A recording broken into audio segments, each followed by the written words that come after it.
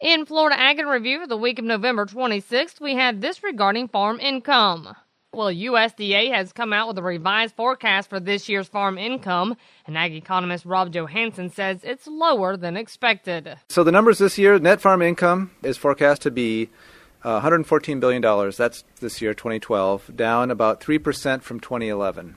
And net cash income is expected to decline also slightly. It's down about 1.4% from 2011. And the level will be at approximately $132.8 billion. Johansson says surprisingly enough, the declines did not come from the crop sector, despite the epic drought. In fact, incomes from grains and oilseeds are actually up slightly from last year. The declines are in the hog sector and the dairy sector primarily. The poultry sector and the cattle sector are roughly about what they were last year. High feed costs for livestock operations is the reasoning behind that. Now, crop yields were down, but crop insurance and other programs will help make up the difference. As Ag Secretary Tom Vilsack points out that despite the drop in income from last year, it is still a very high number. It reflects how resilient American farmers and ranchers continue to be, even though we've faced one of the worst droughts in recent history. Thanks to the ability of American farmers and ranchers, the agricultural economy is still strong.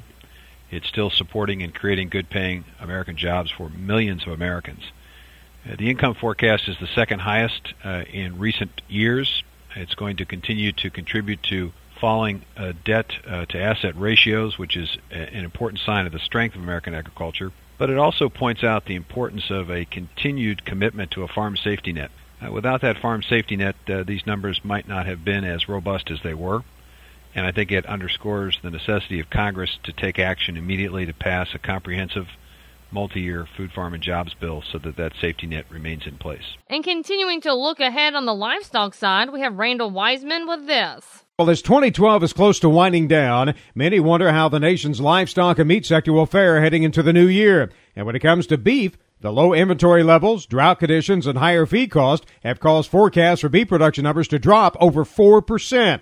And according to USDA Outlook Chairman Jerry Bangy, that means higher prices. We do see a stronger price for steers for 2012 and for 2013. We went up both 75 cents for both years, primarily reflecting the somewhat tighter supply, cattle supplies, and the demand, which is still fairly good. And the new projection for steers in 2013 is $128 a hundredweight.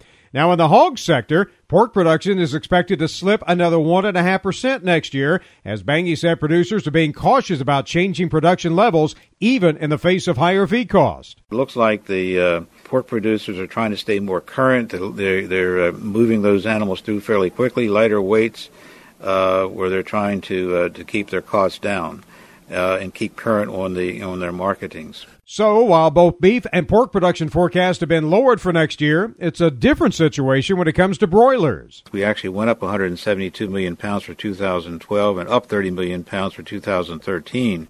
Despite much higher feed costs, broiler producers are not yet showing signs of major cutbacks in output. And according to Bangy, this is somewhat of a surprise to some analysts. Some people have been expecting to see decreases in the numbers. We haven't seen that yet. It looks like these broiler producers, are going to try to weather the storm with regard to the higher feed prices and so forth.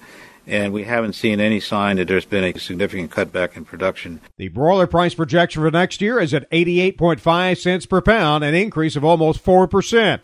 Now, in the dairy sector, milk projection numbers for this year and next year are basically dead even. And while dairy operators are dealing with the uncertainty of new farm policy, Bangy does know they will be looking at higher milk prices next year, as USDA is projecting a 5.4% hike in the all-milk price. One of the things that's driving that along is stronger prices for both non-fat dry milk and whey. In terms of the non-fat dry milk especially, we are seeing a somewhat stronger international demand, and that's giving some boost to prices for that commodity. The 2013 all-milk price was raised to $19.55 per hundredweight. That's up $1 from this year. And we will wrap up for this week with Everett Griner, who takes a quick peek at the weather for next year. Well, climatologists, meteorologists, even the local TV weatherman has given us their opinions of the weather for the next 12 months, and it isn't good. It appears that El Nino is not developing as they expected. Broken down, that indicates a mild winter for most of the country. The persistent rains and heavy snowfalls this winter just won't happen. But The bad part is next summer may be as bad or even worse than this year. Most people don't have any idea how bad this year was for farmers. Insurance claims from last summer's drought have already passed $2 billion, and thousands of claims are still unsettled. Well, no amount of insurance is as assuring as making a good crop. Given the cost of making a crop with the inherent risks, one farmer said it this way: I'll make more money if I don't plant a crop next year.